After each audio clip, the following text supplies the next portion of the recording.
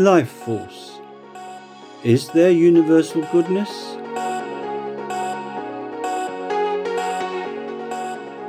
Hello, my name is Stephen Russell Lacey.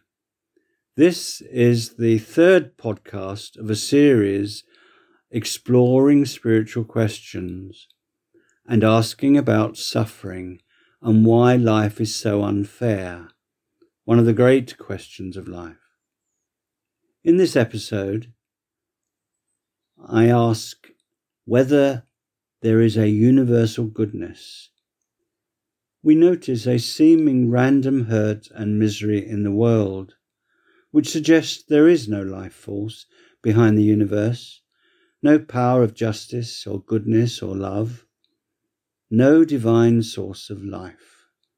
Despite the reality of suffering in the world with its decay, disease and death, one point immediately arises: is there not also an instinct for growth, for healing and beauty around in nature? Some would say these amount to a reality of universal goodness, a life force to balance all that is bad. Spiritually minded biologists find an awe-inspiring, loving and wise design in the biochemical intricacies of the living cell. They notice the incredible creative functioning of the neurological brain beyond what humans have ever programmed into their computers. Every day we are finding out more about living bodies in the natural world. One can write about these creatures, but you've got to see them in their stunning variety of colour and form.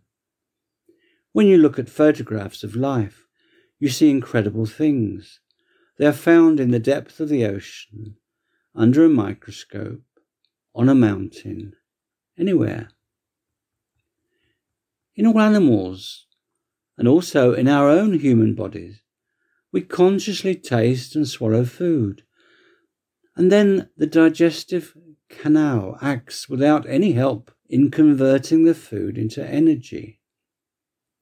And several naturalists have written whole books regarding instinctive behaviour in nature. The creative force behind the natural world seems to have implanted a love of offspring in all creatures.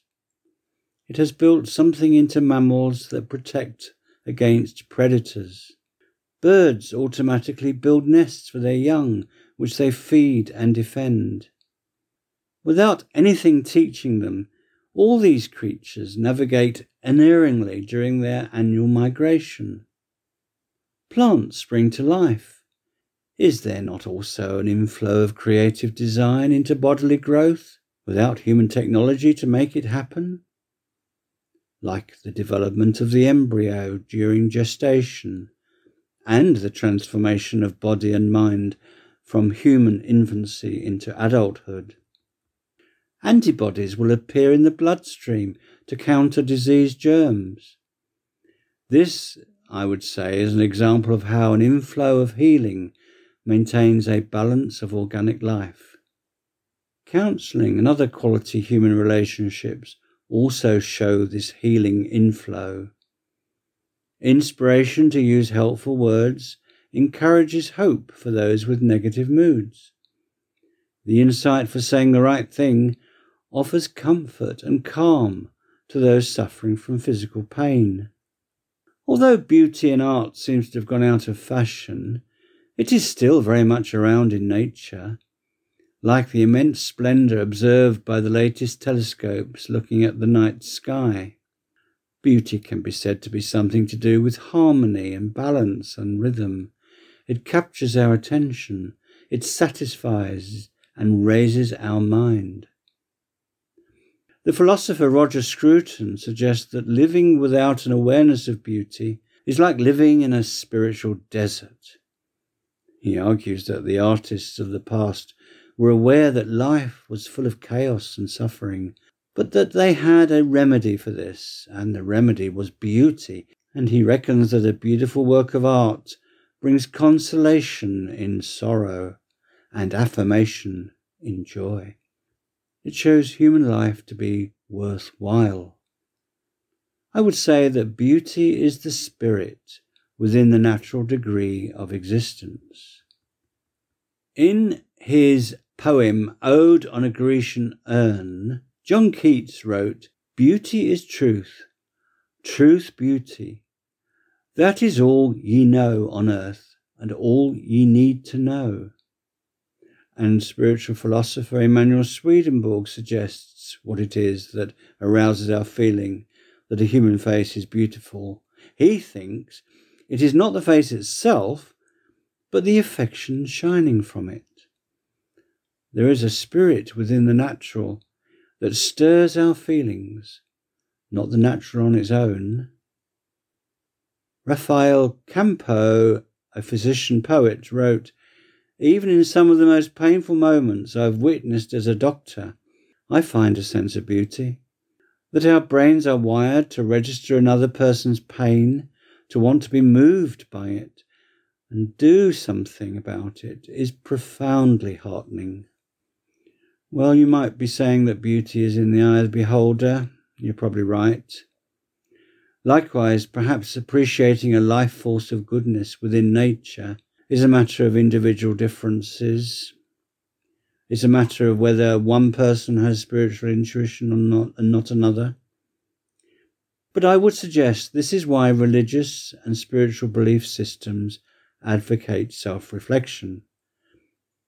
We are beset with the radio, with the television and print media, with social media, with film, all telling us all the negative stuff about natural disasters and disease, bad economic forecasts. Many voices express uneasy feelings about all sorts of bad news. Who doesn't need help to appreciate the positive? Not just being aware of hardship and pain, but also learning to discover what uplifts the human spirit and offers deeper happiness.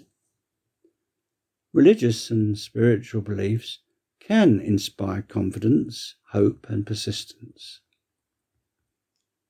Another aspect of the life force is thought to be a hidden working of providence, masked by troubles and difficulties in life. So the question arises, if it is true that the operation of providence in life is hidden from view, then how do we know it exists? The answer I find helpful is that only when we look at the bigger picture can we notice how events can conspire to create a good outcome in the longer run. It is often impossible to assess from our limited perspective whether a single setback we suffer is good or bad. Nevertheless, don't we tend to easily jump to negative conclusions? I'm reminded of an ancient Taoist parable that tells of an old man and his son who lived alone in poor conditions. Their only possession of value was a horse. One day, the horse ran away. The neighbours came by to offer sympathy, telling the old man how unlucky he was. "How do you know?" asked the old man. The following day the horse returned, bringing with it several wild horses, which the old man and his son locked inside their gate. This time the neighbours hurried over to congratulate the old man on his good fortune. "How do you know?" asked the old man. The next thing that happened was that his son tried to ride one of the wild horses, but fell off and broke his leg. The neighbours were quick to tell the old man that this was a disastrous turn of events. Yes, you can guess what he said. "How do you know?" Well, soon after, the army came through, press-ganging young men into service to fight a battle far, far away. The soldiers took all the local young men, except the old man's son, because his leg was broken. Like the neighbours, we often don't notice any presence of providence in our lives because assumptions and disappointments so fill our state of mind.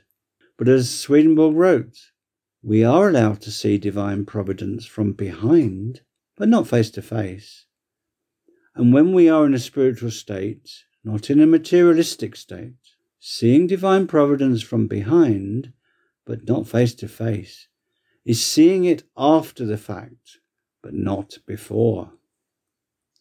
Swedenborg also points out that perception of the working of providence as it occurs would compel belief in God, rather than allow us to remain free to think what we please as human beings. Otherwise, we would become like robots. He wrote that we can still know and acknowledge it in a more general way. He said, "People who have become spiritual and have become wise by casting off their sense of self-importance see divine providence in the whole world and in every least part of it. They see it if they look at natural events. They see it if they look at civic events. They see it if they look at spiritual events, in the way things coincide and the way they follow in sequence, in purposes and means and results, in useful events, in forms, in things great and things small." The basis of his idea is that the divine intention is that we act freely and rationally. Now, of course, I would say that no one can prove God's providence exists, and its acknowledgement must remain an act of religious faith. We can notice its results, however, when we look backwards in life. Soren Kierkegaard wrote, "Life can only be understood backwards, but it must be lived forwards. Only looking back in time can we see blessings in disguise." Winston Churchill suffered from a lisp, being unable to pronounce the letter S. He fought to overcome this, but never quite succeeded. Instead, he gradually made it a distinctive part of his oratory, turning a liability into an asset. He suffered worse from the episodes of clinical depression he had throughout his life. He referred to his dark moods as his black dog. His parents were aristocrats. His father was a famous politician and his mother an American socialite. He did not have a close relationship with them and was largely brought up by professional nannies and by attending boarding schools. We might wonder whether his recurring depressive episodes heightened his ability to realistically assess the threat that Germany posed. Was it because he had battled illness and despair during his whole life that he could convey to others that they could overcome despair, even in the bleak period of 1940? If so, looking back on his life, his suffering resulted in persistence and optimism, characteristics he employed to lift his nation in its darkest hour. He wrote, "We shall draw from the heart of suffering itself the means of inspiration and survival." Another person who suffered is Helen Keller, who became both blind and deaf and nearly suffered a fatal illness, all when she was just 19 months of age. Seemingly sentenced to a life of isolation, Helen made a dramatic breakthrough at the age of 6 when she learned to communicate with the help of her teacher, Annie Sullivan. Unlike many disabled people of her era, Helen refused to live in seclusion. Instead, she achieved fame as a writer, humanitarian, and social activist, with understanding for other handicapped people. She wrote, "Character cannot be developed in ease and quiet. Only through experience of trial and suffering can the soul be strengthened, ambition inspired, and success achieved." A third example is Kahlil Gibran. Kahlil Gibran is famous for his writing, which is full of lyrical outpourings and expresses his deeply religious and mystical nature. He was no stranger to personal suffering. His relationship with his father was difficult and often strained. Not surprising, as the father was a rough man with a bad temper who alienated his wife and children. This autocratic, temperamental man was hostile to Kahlil's artistic nature. The father was not a loving person. As a child, Kahlil experienced the social and cultural disruption of exile in America when his mother took the children abroad to escape from poverty and feudal corruption. At 19 years of age, family tragedy struck again when tuberculosis killed his sister, half-brother and mother. Further trouble came on his shoulders when he was aged 27, when his girlfriend decided not to marry him because of their race and age differences. Yet he was able to share his take on suffering, which was positive. He suffered from failing health in his 40s when he died of cancer of the liver. He wrote, "Out of suffering have emerged the strongest souls. The most massive characters are seared with scars." To sum up, I would say there is a life force of what is good. Many believe it is universal love and light behind this. It shows itself in instinct, in healing, in growth, in beauty, and in providence, all flowing into the world. Some people suppose that this life force is only a way of thinking, that the ideas of beauty, of providence, of love and of light are merely human constructions. They think of them as just terms, ones that human beings use, but are not a real part of the world, in the same way that trees and rocks are. In other words, they see them as mere ideals to guide our behaviour. But I would say the life force exists outside of individual human thought and action, as well as within it. After all, there was vegetable growth, there was animal instinct, healing and beauty well before human beings came along. Hasn't the spirit of love and light a transpersonal reality?